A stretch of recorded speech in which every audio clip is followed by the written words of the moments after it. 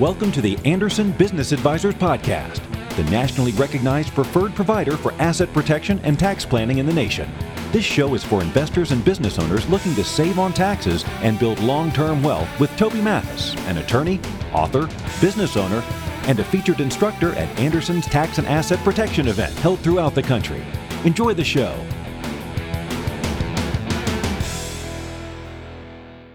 All right, guys, if you're tuning in for Tax Tuesday, you're in the right spot. So first off, welcome to Tax Tuesday. We'll just jump right on in. We'll let some of you guys get into the platform. Jeff, I got to tell you, I have it easy where I'm at because I have multiple screens and I can actually look at the questions and I can actually see my mouse. Right? Yeah, tell us where you're from. Where you're sitting right now, that's even better. I'm in Las Vegas. Oh, Jeff. Let's see. We got San Jose. Jeff has accountants. Orlando, Florida. I am in Hollywood, Florida. Santa Barbara, San Jose, Long Island, New York, Atlanta, Las Vegas, Delaware, Long Beach. Now we're starting to get them. Hi, Patty. Burien, Washington. I went to school there. Richmond, Arkansas, DC, New Jersey, San Jose, Austin, Roanoke, Roseville, Sarasota, Colorado cities, Lawrenceville, San Diego, where Patty's at, New York City, Dallas, Fort Worth, Liberty Hill, San Antonio, Southern California, San Luis Obispo, Maui. There we go. We got them from everywhere. Playa del Rey, Hilo, South San Francisco. We got people from everywhere. Illinois. That's awesome. So first off, happy Tuesday. Happy day. I guess it's not the day after the 4th of July, but 2 days after. Happy day after recovering from the 4th of July.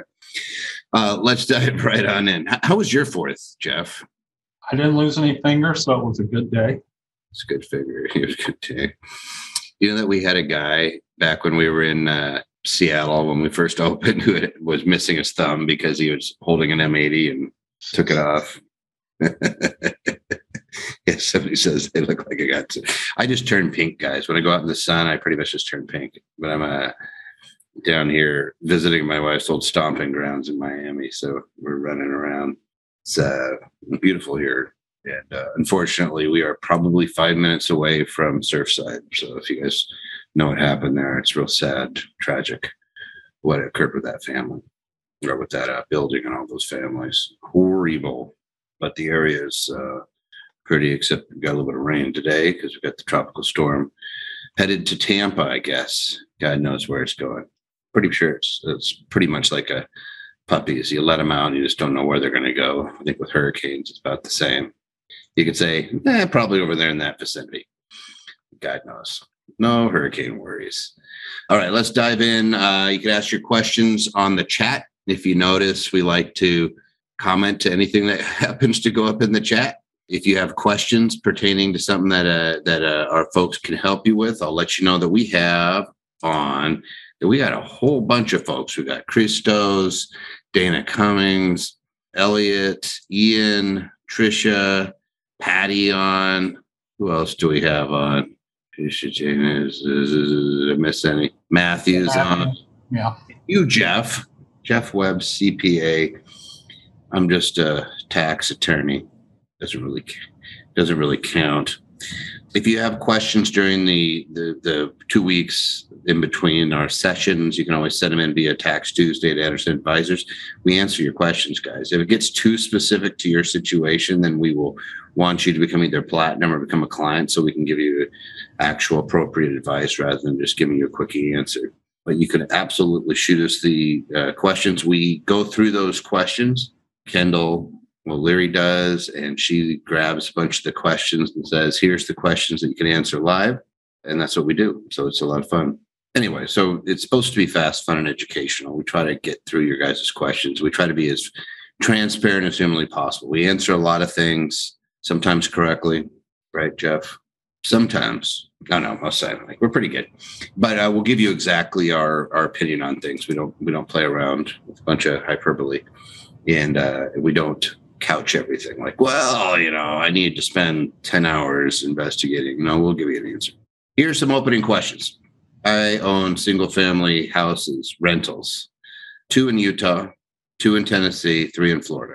What's the best way to own them under a series LLC? When using a series LLC to own properties in several states, only one series own them all, or how does it work? So we'll go over that. Business vehicles, should I buy or lease? What are the pros and cons of each? Do trucks and SUVs have an added deduction? We'll answer that.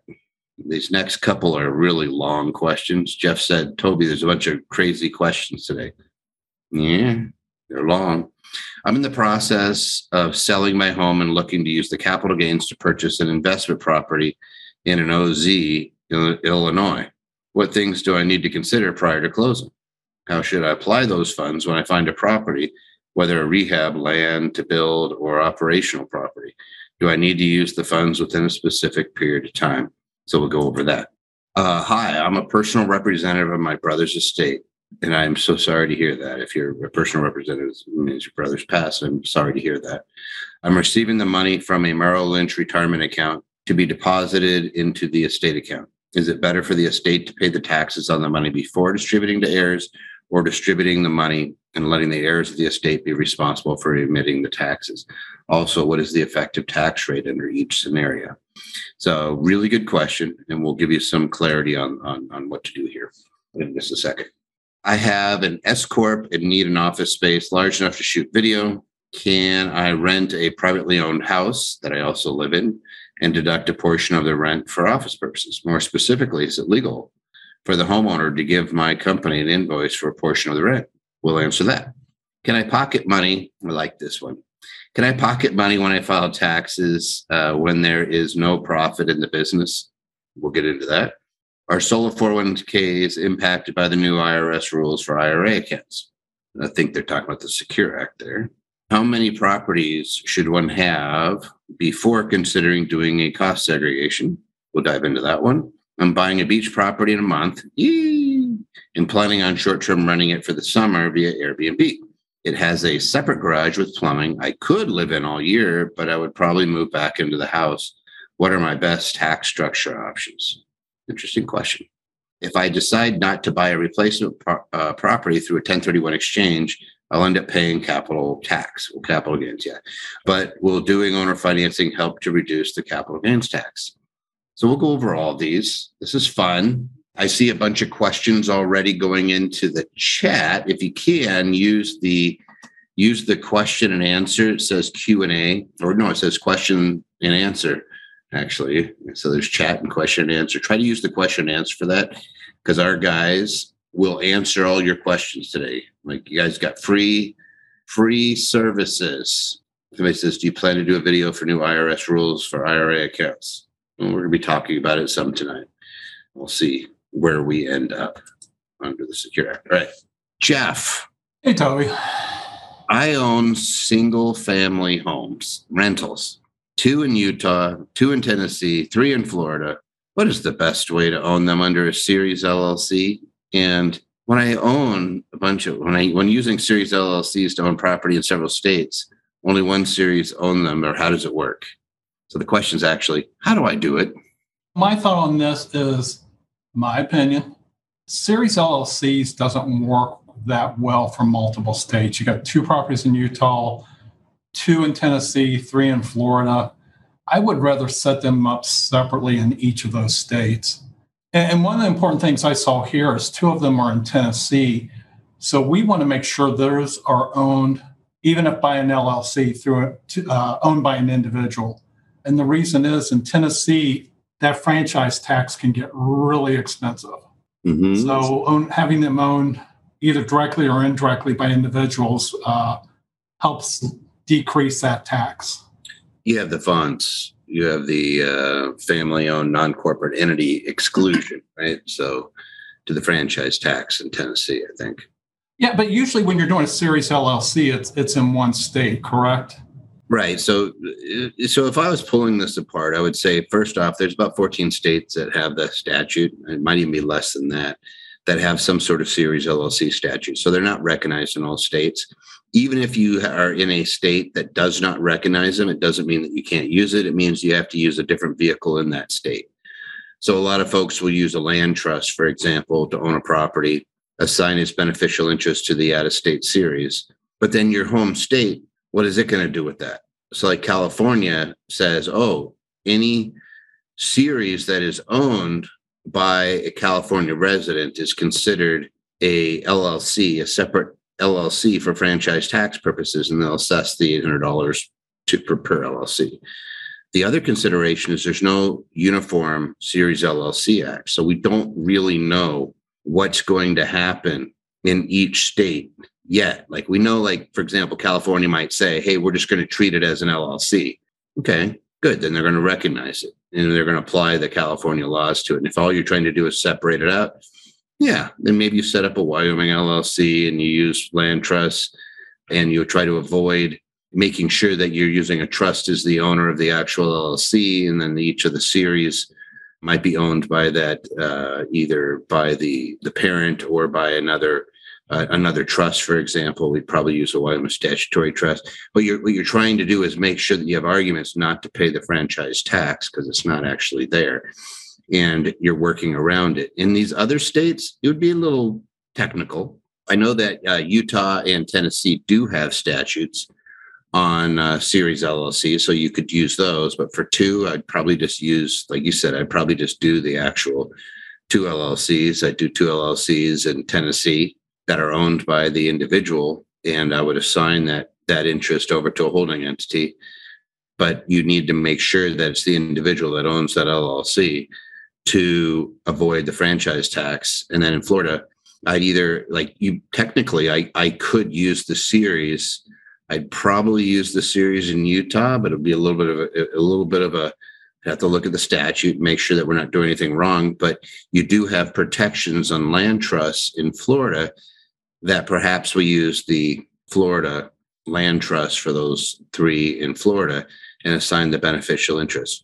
The other issue that we encounter all the time with series, and I'm not saying don't use a series, I'm saying go in with your eyes open, is that when you use a series LLC, the banks won't bank the series because there's nothing filed with the state.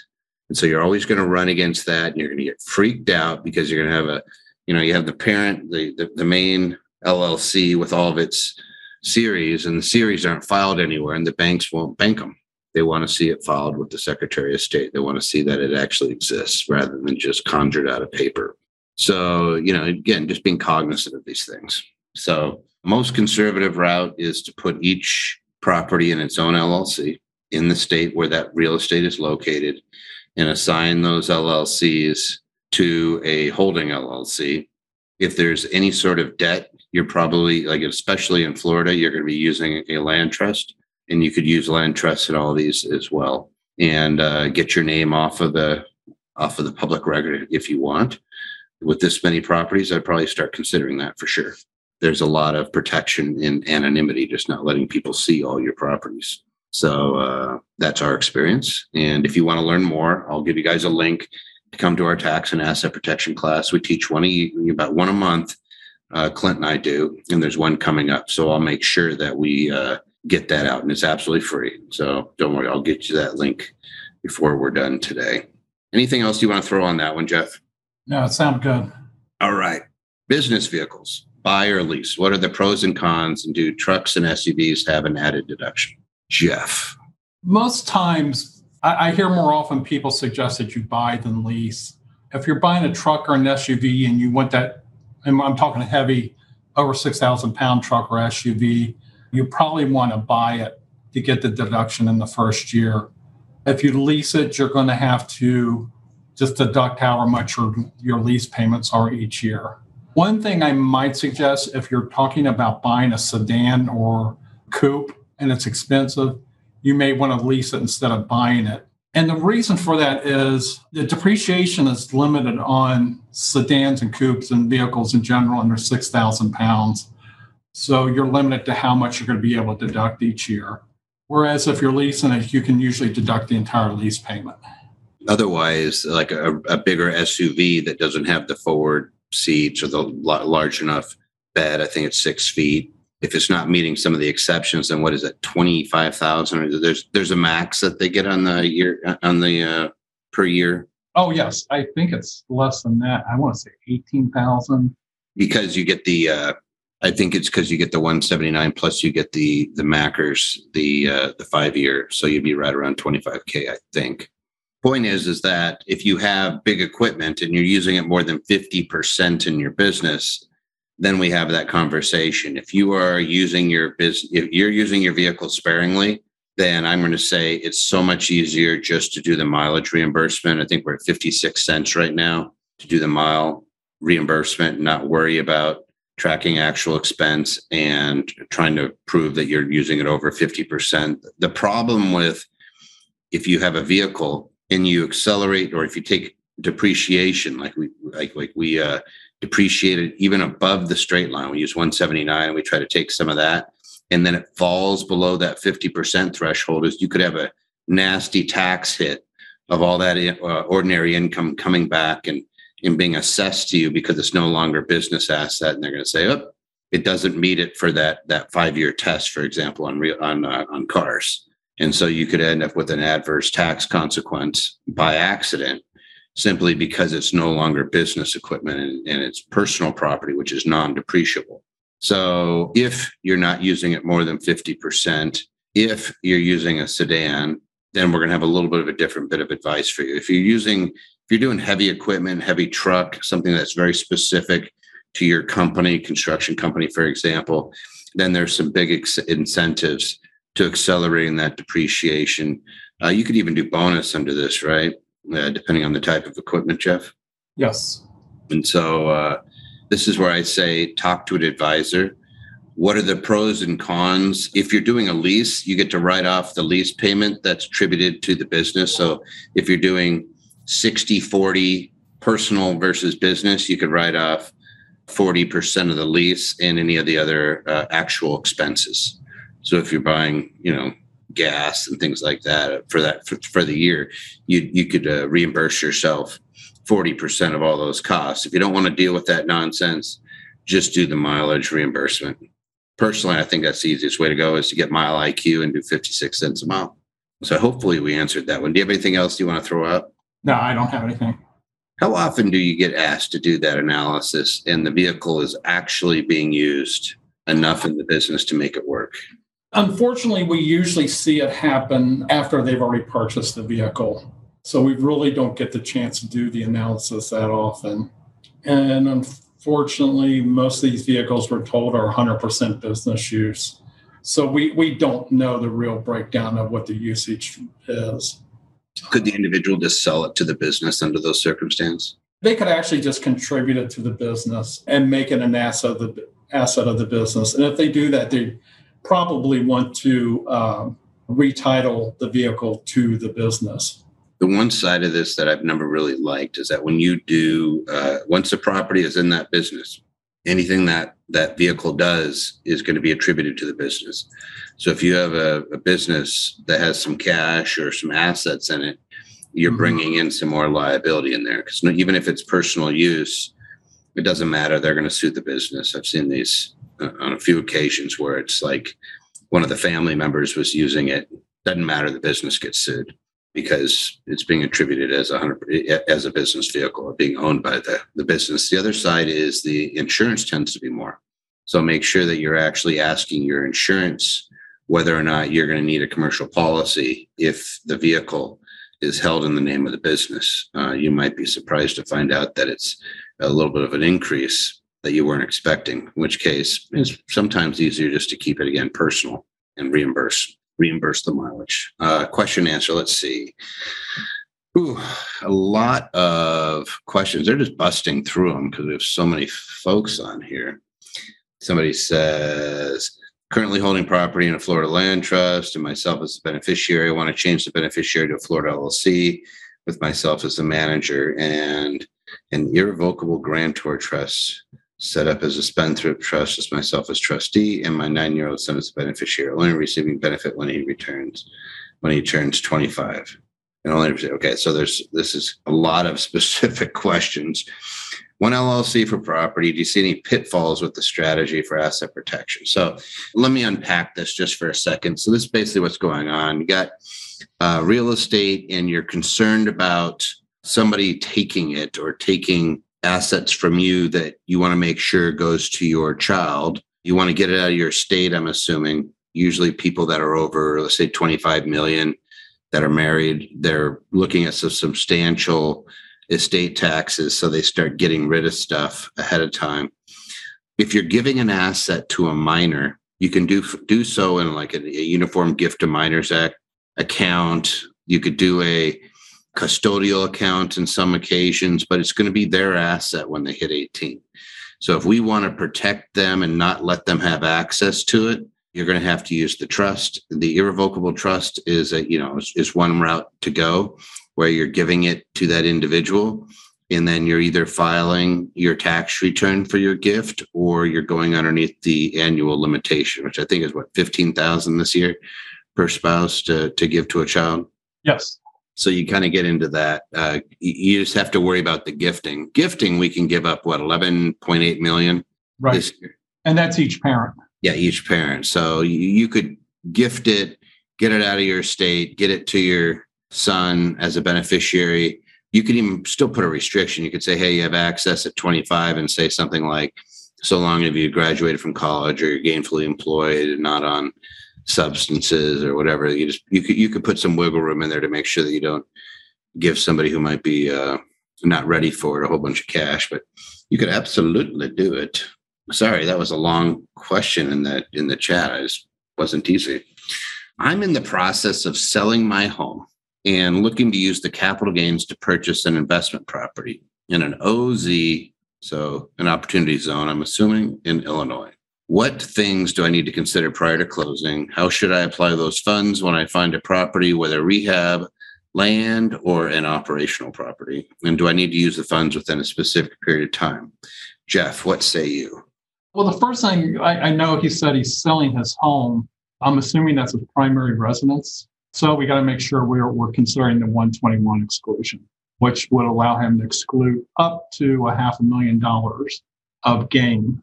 Now, if it's a second home or something else, or he's got more gain than $500,000, he needs to set up the qualified opportunity fund within the next 180 days so he can invest in that fund.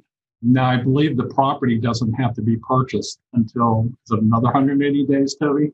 Yeah. So the Opportunity Zone Fund has to it has to go into the Opportunity Zone Fund within 180 days of the taxable event, or January 1st if you're not in control of the transaction. I think you would have the 180 days from the date of the sale. If you on the capital gains, so you can defer it and you put it into the fund, and then the fund has to spend a percentage, I think it's like 90% of its money on Opportunity Zone property, which is usually you're setting up another entity that's going to buy land that's going to be developed, and you're going to have some of it in cash and some of it in land, and you're going to use the cash set aside on that property. And what you're doing is you're deferring your tax for really 5 years. At this point, you're going to get a 5-year deferral on the gain.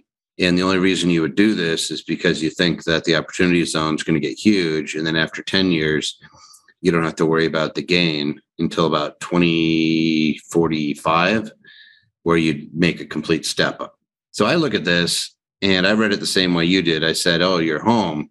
And I'm thinking, well, first off, it's real estate, 1031 exchange, 121 exclusion are sitting here. Why wouldn't we just use that and exclude a bunch of gain? The only time you wouldn't is if there's non-qualified use of that property, or you have depreciation on that property that you can't get rid of under 121, in which case then I'm wondering whether they would not just convert it into an investment property, qualify it under 1031, and just 1031 it into more investment property and never pay tax. Mm-hmm. So I'm kind of with you. I'm thinking that they see the opportunity zone and they're thinking, this is really good. I really want to get into this, but without really thinking, you're going to pay tax on this in 5 years. And you're doing this because you're not going to pay tax on something after 10 years if it grows in value.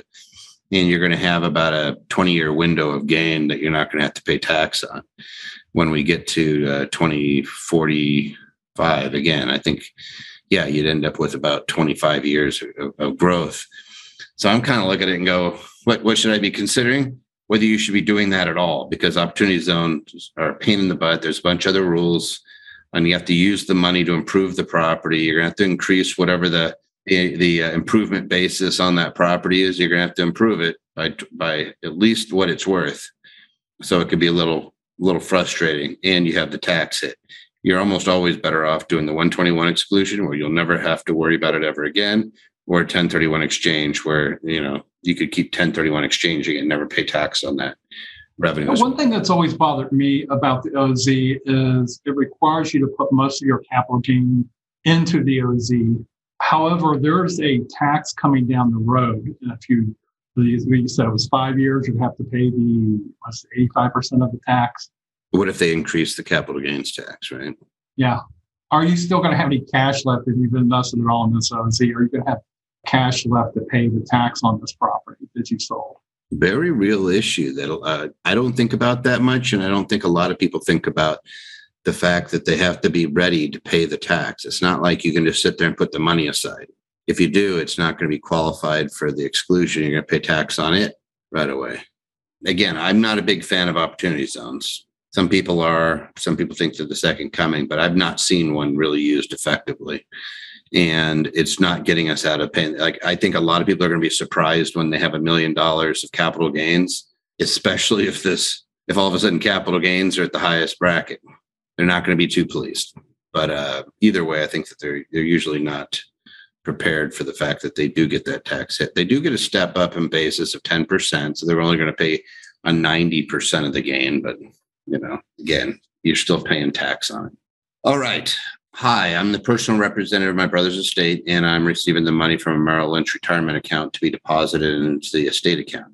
Is it better for the estate to pay the tax on the money before distributing to the heirs, or distributing the money and letting the heirs of the estate be responsible for remitting the taxes? Also, what is the effective tax rate under each scenario? What do you think of this? Well, the first thing I noticed was they were receiving money from the Merrill Lynch retirement account. And those accounts usually have direct beneficiaries. So that money should actually just be distributed by Merrill Lynch to the beneficiaries, unless they didn't establish beneficiaries. Yeah, let's assume that brother left the contingent beneficiary as the living trust to go there. So they didn't leave it to anybody in particular. Because you're right, that would just be, if it's a spouse, you would just roll it into an account, the spousal account, right? Yeah, like my beneficiaries are my sons. So but your sons can't stretch it anymore under the Secure Act, right? Your kids have to distribute that money within 10 years. Yes. Spouse can put it out over their lifetime. Yes. So this is brother, and I don't know who the heirs are, but if there is a spouse, and that is something we want to do a quick timeout and say, hey, is the spouse on there? If not, can we still roll it to the spouse? I believe you still can. Mm-hmm. Even if the trust takes the funds, the rules are such that it's the life expectancy of the eldest trust beneficiary that rules for the minimum distributions, or 10 years, whichever is less. So I would not be paying tax on this from the estate. I'd be rolling it to somebody else to put it into their account to pay tax. And they could be looking at paying tax over the next 10 years and just take out distributions. And that's going to be the cleanest. That's the best way to do it. Or they could just wait until year 10 and just take a big hit. Let's assume this is a Merrill Lynch brokerage account, that they're cashing out the securities and they're sending the cash to the estate. The estate would only pay taxes on income producing property after your brother's death. And as far as who pays the taxes, beneficiaries or the estate, if there is no income producing property, there is no tax unless your estate exceeds that $11.8 million. There's not even a requirement to file that estate tax return. Is this where we could do some income with respect to a decedent, though? If in that year, if we wanted to take some of the distribution out and make it into cash and give it to them, depending on what the decedent's tax situation is looking like, if they had maybe some unused losses. Typically, you can only do that with income that was earned by the decedent before their death, but paid after their death. I'm just wondering whether can you do that with any of the retirement account? No. The other route is if it says retirement account, but it's not, let's just assume that this is not an IRA and that it was just money put aside or a savings account. Because like you said, normally if it's an IRA, 401k, pension plan, 403b, there's a named beneficiary on it. And it's usually going to be a spouse and then kids, or spouse and then trust, so let's assume that this is not actually a retirement account. There's no named beneficiary. It's in the trust or you're handling it as the estate. Then there was a step up in basis where you're not going to have any tax. The only taxes that I'd be worried about in this scenario, depending on the amount, is there's going to be federal estate tax, which is going to kick in after $11.8 million. And depending on the state that they passed in, could be state estate taxes. And depending on who the beneficiary is, there are a handful of states where there's an inheritance tax. So it's really fact specific to your situation.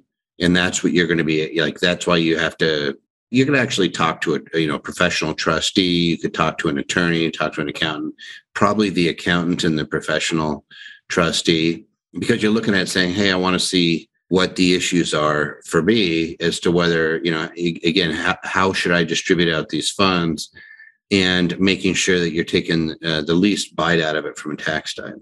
Somebody says, this has happened to me. My spouse passed away and Edward Jones rolled it into a decedent IRA. I can withdraw the money because he was older than 59 and a half. I have to pay income taxes on the money I withdraw. Yeah, but I'm sure you could stretch it. Thank you for sharing that. I'm sure you could stretch that out over your lifetime too. But that was with somebody they don't have the penalty because they've already hit it. They don't hit you with the 10% penalty. And you can take that withdrawal whenever you want, but you pay the tax on it when you withdraw. I love these types of questions because they bring up a lot of issues, and everybody realizes, wait a second, you have some choices here. And there's a lot of little nuances. So just make sure that you're talking to someone that understands the nuances. And this is a really common misconception that if I have $1 million in my bank and I die and my kids inherit it, are they going to have to pay taxes on it? And the answer is usually no, unless it's a very high net worth estate that we're talking about. Mm-hmm. Unless you're in Oregon. I think they have like $1 million state tax exclusion. Yeah, so there's going to be that side to it. And for the most part, there's not a lot of states that have a low estate tax. I think Oregon's the worst. Inheritance tax might kick in. But again, you just check with somebody in your state. Is the step up in basis limited to 10%? No. The step up right now, as it sits right now, is 100%. So you can get a step up in basis. And that's for the tax hit. So let's say I had a bunch of real estate and my basis was $1 million and it was worth $5 million and I pass away. And depending on what state you live in, it could be 100%, even if you have a surviving spouse. But let's say you're in California, surviving spouse, community property steps up to the $5 million. Spouse could sell the property tomorrow and have no federal income taxes. That doesn't mean that they don't have estate tax. It doesn't mean that they don't have. I think California follows the Fed. There wouldn't be any estate tax. So for the most part, you're gonna get away like really well. If you're in a community property state, even in a non-community property state, there's 4 states now that have these kind of funky trusts that you could do, but you're still going to get at least a half a step up. If parents pass away, leave assets to their kids, the basis of those assets, if they're capital assets, will step up to its fair market value on the date of passing, which is extremely effective. But it is something that Biden's mentioned. It's on the chopping block, although I can't see it. I think it's, again, those are red herrings to get people to negotiate. I can't see that. It's like you would get run out of town pretty quick if you started messing with 1031 exchanges or step up in basis. There's just too many people that have their wealth tied up in real estate that would not stand for it. All right. Anything else on that one, Jeff? I just clicked right off. So to whoever wrote this, by the way, feel free to reach out to us. I know this stuff is tough, and when you lose somebody, especially a sibling, it's confusing, and you're going to get lots of weird advice. Some people have a dog in the fight, so you can always reach out and just get some 10,000 foot view advice from folks that don't have an interest in it. All right. ABA.link/TAP17. If you would like to go to the tax and asset protection event, I don't think which one. I can't even read it. It's there it is. July 17th. Going to be from 9 a.m. to 5 p.m. Pacific Standard Time. Clint and I will be teaching it, I believe, and it's free. So feel free to come on out. And Clint does a really good job of breaking down the anonymity side. It's having protection by not letting people see your stuff. And when I say people can't see your stuff, it doesn't mean you're hiding it from the IRS. It doesn't mean you're hiding it from banks. It means that from a public record standpoint, somebody can't just go find all your properties and say, aha, this is what Jeff owns. He's that guy that rear-ended me, and it didn't really bother me, but now I think my back really hurts. I think he's got something to lose. So that's what you don't want. Or you get into a car accident and you make that fatal mistake of admitting that you're a doctor when you're talking to them. Oh, I'm a doctor. Don't ever say that. Just saying. We see it. That was actually the number one issue from from an insurance gal that runs an insurance office. She goes, just tell all your doctor clients, don't try to be so helpful during car accidents. They get themselves in more trouble by saying that they're a doctor. And then the lawyers are all over them. Really? Oh, that's great. All right. I have an S Corp and need an office space large enough to shoot video. How can I rent a privately owned house that I also live in and deduct a portion of the rent for office purposes? More specifically, is it legal for the homeowner to give my company an invoice for a portion of the rent? What say you, Jeff? Well, the one thing you don't want to do is invoice your S corporation for the rent. That's going to generate income in your name. It's not a good situation. An exception to that. What I was going to say was I would, instead of sending them an invoice for rent, is I would have that S corporation reimburse me for the office space. You could do that all day long. It's not income to you, but it is deductible to your S corporation. Great point. There's one other side to that. Okay. 280A. This is actually what the private letter ruling was specifically on, was somebody rented their house to their S corp for video. I believe it was video. It's either that or a party, but you could absolutely do it. But 14 days or less, it's 280A, and you could rent to the company. And as long as it's 14 days or less, total days rented, you do not have to report the income, recognize the income, or anything. If you're above 14 days, so in other words, you're going to be shooting every week. I'm with Jeff. What you're going to do is you're going to look at your net usable square feet. We're not going to use just square footage. You're going to use your net usable square footage. So you're going to remove out, bathrooms and some of the hallways and, depending on whether there's non-usable space, measure it out. And we're going to figure out what that ratio is. If that doesn't work, then we're going to look at the number of rooms in the property and we're going to find out what that ratio is that you're using. And so that will allow you to reimburse. And this is what's cool is when you do what Jeff said, when you're doing it has to be an S Corp or a C Corp or an LLC taxed as an S Corp or a C Corp. When you have an accountable plan, it's literally free cash. The company's writing it off as an office expense. You don't have to report it. And it's for the portion of depreciation of property taxes. If you have a cleaner, of the cleaner bill, any expenses, utilities. So if you're paying electric, water, gas, all those things, you get to reimburse yourself whatever portion. So if it's 20% that you're using for the studio, then it's 20% of all those expenses. And it's not a small amount. That'll end up being on a typical house, probably $5,000-$6,000 a year. Am I overstating that, Jeff? Is that pretty good? No, I agree. And instead of saying give my company an invoice, I would give my company an expense reimbursement form. Very good. And what Jeff says exactly what you're being reimbursed for. Yeah, you're doing an expense report. So I'm not charging you. I'm asking you to reimburse me because I came out of pocket for that property. Yeah, it's like Jeff. Like you look at Jeff, look at his Oval Office. So if I needed to use that Oval Office and I said to Jeff, hey, I need to use that, and that's one of 20 rooms in his house, and 1/20th of all the costs, I should have to reimburse him for. Jeff, I wish you were in the Oval Office. Oh, I don't want that job. You'd be a pretty good president. All right. Can I pocket money when I file taxes when there is no profit in the business? Most times, IRS is only going to refund you money. And I'm guessing that's what they're talking about, Ted. I think they're talking about, can I take cash out of it even if there's no money? And I'm going to say a big resounding yeah.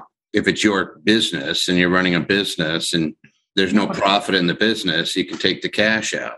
But they said when I file taxes, when there's no profit with the business. I think what they're saying is, hey, even if I don't show paper profit, can I take money out? The only time you can't is when you take money in excess of your basis and you're not at risk for the business. So like if you're an investor and I invest in Jeff's syndication, we do an apartment building, I've gotten my money back and now they start giving me more money because we borrowed against the apartment building and they said, oh, we just got a bunch of cash, we're going to distribute it out. In that case, I'm going to pay long-term capital gains on whatever portion exceeds what I put into it. But when I'm a business owner and I'm at risk, I'm on the loans, I'm on the hook, then I can take whatever money out I have. Yeah. Somebody says, if I have profit for a business and decide to donate it to the church, do I need to pay taxes? It depends on the type of business. If it's in a C Corp, you can give away what's this year's 25% of your net profit. Is it that high? It was 25 last year, but that was under the CARES Act. I wonder if they extended it. Otherwise, it's 10%.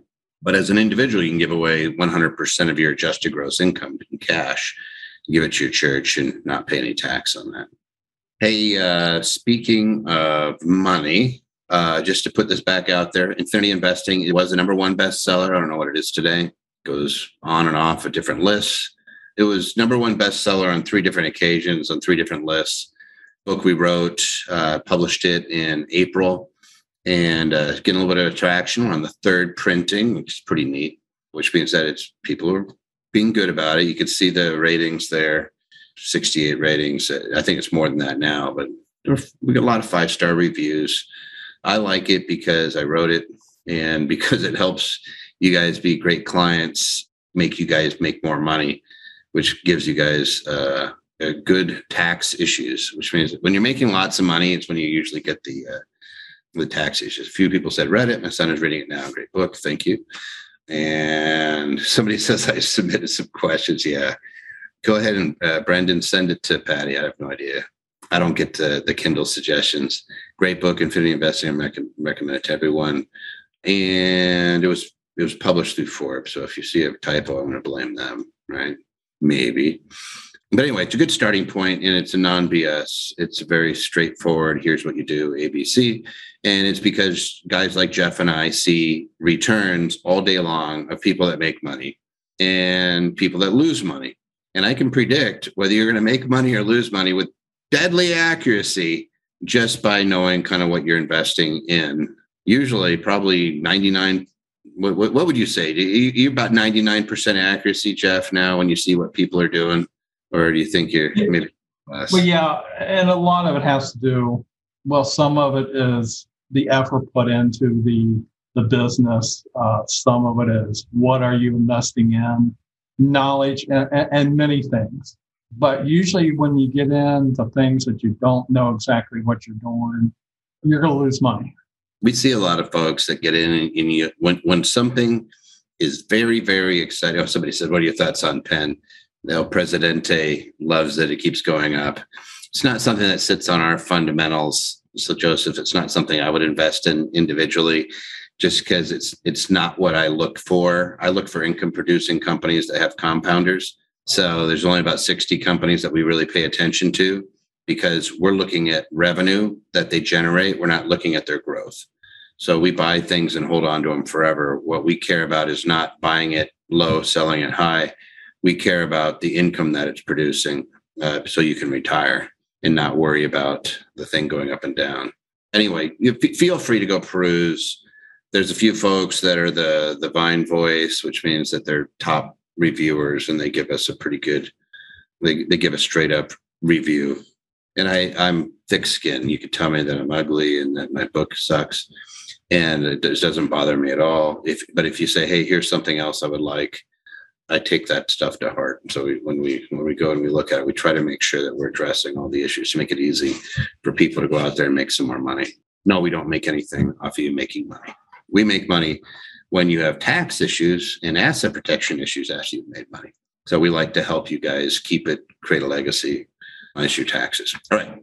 Next one. Are solo 401ks impacted by the new IRS rules for IRA accounts? These are primarily two different tax codes. 401ks versus IRAs are under 401A. But what usually happens when they come out with new IRS rules are not just for one or the other. There may have rules that impact both, and they usually say what the impact. Now, I think what they're talking about is the Securing a Strong Retirement Act, which I believe is still sitting in Congress. Oh, it passed 2 years ago. No, it died in the 116th Congress. No, this isn't the Secure Act. This is a new another act. one. This is another This one. is Secure 2.0. That one hasn't passed. Yes, you're right. So I'm thinking of the Secure Act, and it was applicable to both the 10-year rules and things like that. So when you say the new rules for IRAs, it's usually new rules for retirement accounts. You're talking about them getting rid of no rolling into to Roth IRAs. They're talking about you can't convert to Roth IRAs. Gosh, they have a plethora of things that they're trying to like. They're mad at the Roth because of they're dusting off stories from 10 years ago to get mad at people again because we had somebody make $5 billion in a Roth and escape taxation like they would have paid tax on it in the first place. Guys, when people make billions of dollars in their portfolio, they don't sell their shares to live. They borrow against their shares to live, wait to die, basis steps up. They give away most of it during their life to charities so that when they do occasionally sell off a chunk of stock, that they don't have to pay tax on it. So the idea that somehow it was the PayPal guy, he made a whole bunch of money in a Roth and they're still up in arms about it. The IRS went after him, they lose. So they were all ticky-tacky. The fact that they bring these things up, I always say, like, what would the win have looked like? Like the guy wouldn't have sold it. If he did, it would be a minimal tax in the first place. It's like, these folks. It's not a coincidence that there's information being linked right now on billionaires and that they're bringing up these tax proposals at the same time. You guys, a lot of these rules are targeted against the exceptions, not to the general population. However, the rules are affecting the general population. It'll be interesting to see who's willing to actually torch their career over tossing something like a Roth. I just can't see it. Yeah, Peter Thiel, original PayPal mafia, invested in Facebook for 20,000 times return through his Roth IRA after the PayPal payoff. Yeah. They bring out those things and play a little bit of class warfare in my mind. Mm-hmm. Rules are the rules. Just play by the rules and don't begrudge somebody because they had a windfall because they played by the rules. Like, what are the chances of that happening again? And frankly, that money's still going to come out. Somebody says, can you give up your HEI to your own nonprofit? Yeah. 501c3, not a private foundation, operating charity. What if you already have a donor advised fund? Can you transfer that to your nonprofit as well if they allow you to? We have a donor advised fund at Anderson that we're rolling out that, yes, you will be able to do it. That's the exact reason. A lot of them will restrict and say, hey, it's only certain charities. They'll have religious exceptions and things like that. They don't like giving it to churches. How many properties should one have before considering doing cost segregation? One property is enough for me. You should always consider it. It's just a different way of treating your property. So the other side of that is not how many properties you have, but are you able to take the deductions you would generate from cost segregation? Do you have passive income? Yes. You have passive income. One property could save you from paying tax on that. Is it worth it? You just run the numbers. Calculate. I agree. All right, we have some more questions. It looks like, wow, Ian, Christos, Elliot, Dana, all these guys are hammering away. Even Patty, I see her name in there, have answered 131 written questions. So these guys are rambling through it. Wow, that is crazy. So I'm not going to have to answer a bunch. There's somebody saying Roth conversion, taxable event, reporting it on my 1040. Here's one thing, Richard, when you think about doing a Roth conversion, here's the general rule. You ready? If your tax is high now compared to what it will be when you retire, in other words, if you think your taxes are going to go down when you retire, do not do a conversion. If you think that your taxes are going to go up when you retire, do the conversion. But I'll just tell you that the average tax rate goes down when you retire. So that's it. Just consider that. So if you're in a really high tax bracket, don't convert. If you're in a lower tax bracket, convert. If you think you have the next greatest investment that's maybe on an over-the-counter, or maybe you're taking a company public or something, you can do that. I have to think about that. Maybe. So if you think you got like a great investment, then maybe. But otherwise, no, it almost never makes sense. That's why kids are so awesome to do a Roth, because it's almost always zero, right? They pay very little in tax. All right. I am buying a beach property in a month and planning on short-term renting it for the summer via Airbnb. It has a separate garage with plumbing. I could live in it all year, but would probably move back to the house. So I think they're talking about the apartment there, or the garage. What is my best tax structure options? What do you say? I say in a situation like this, the 14-day rule bites you in both directions. And there's two 14-day rules.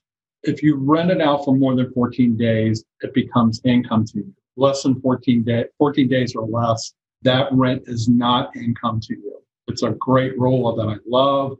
But what if they're doing short term for the summer? So it sounds like it's multiple months. So I don't think we're going to be 280A here. Well, the other side of it, if you're living in it for more than 14 days or 10% of the amount of time you rent it out, then your losses are limited to how much you make. And you're going to be like, if you live in a portion of it and you lease out a portion of it, you're going to get an aggregate portion of the depreciation for the whole amount, right? Like you're going to have to figure out what portion you're using it for, what portion of the house. So you're actually going to have three things kind of going on. You have a use of a portion of it, and you have the rest of it, and you have the amount of time on each that you're using it for personal use versus it's being used for investment purposes. And just because we like to be complicated, because you're doing short-term rental, the question is whether it's 7 days or less, it's going on Schedule C. And now we have a whole other bevy of issues. So the best tax structure under that circumstance would normally be to have the C Corp lease the property from an LLC. So you'd put your property in an LLC, and then you would lease it to the corporation to do the short-term rentals. And you would just determine how much of that house is being used as an investment property. With it only being rented in the summer and him living in it the other 9 months of the year, you're not going to get much. No. Now, if you lived in the separate garage, I'm assuming, like you said, apartment over the garage or something like that, you could probably write off the whole year long's worth of rent for the house since you're not living in it. So what you have is the separate garage. That portion would be 100% personal use. The house would be 9/12, assuming the summer's 3 months, whatever it's going to be, but let's just say it's 3 months, then it would be 3/4 of the year would be personal use. Well, I'm assuming he's also saying he could live in the garage all year long. Mm-hmm. But they would probably move back in the house. Yeah. So if you stayed out of the house, if you stayed out of the main house and just lived in the garage, and that house was made available for the full year, then you could take the depreciation for the full year, which case what I'd probably do is lease it. I would lease it to the corporation, right? And just have it on an annual lease. And the corporation would turn around and do and lease it short, kind of like a Regus or a WeWork. So you could probably, what it basically gets to is doing some calculations again to determine whether it makes sense for you to stay out of that house. Because you're going to lose a lot of your depreciation by moving in the house. The question is, does it really matter? Let's see how much you make during the summer. Are there ways to get that money to you tax-free? Because we have the corporation in the mix, that may make it a moot point. You don't care about so much of the depreciation. And it's possible you could just rent it out for two weeks out of the year, make some pretty good money for a summer beach house and not pay taxes on the money. Just say, hey, maybe it's not worth it. Let's see. If I decide not to buy a replacement property through a 1031 exchange, I will end up paying capital gains. But will doing owner financing help to reduce capital gains tax? I actually like this question because let's say we have a blown 1031. 1031 is not going to happen. If you're financing the sale of your property, you basically have an installment sale. Mm-hmm. Since it was eligible for 1031, it should be eligible for installment sale treatment. And you're only recognize the income as it comes in, the capital gain that is. If there's any depreciation recapture, that might have to be recognized in the initial year, but otherwise that capital gain is going to be recognized. You spread out the unrecaptured depreciate. The recapture, let's call it that. Do you capture that over the same term of the installment sale, or do you have to recognize that early? Because you haven't received it yet. Well, that's true. And it's going to be limited to your capital gain anyway. I thought it was spread out over time. It might be. So you have different things built into owner financing. You have return of year basis, which is zero tax. You have interest, which is going to be ordinary tax. You're going to have capital gains, which depending on how long you held it, is going to be long-term capital gains, more than likely. And you're going to have the recapture on depreciation you took. If you did a 1031 exchange, you avoid any of that. If you spread it out over a period of years, you're recognizing it over many tax years, unless you opt out.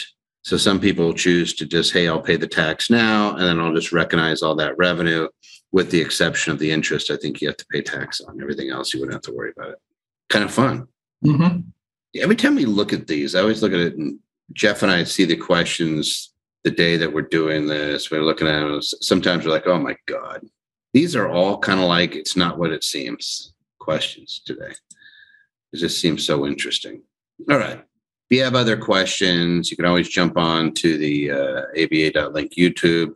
There's lots of cool videos there. A lot of cool ones. You got Coffee with Carl. You got me. You got Pia. You got Clint on there from time to time. You got Michael.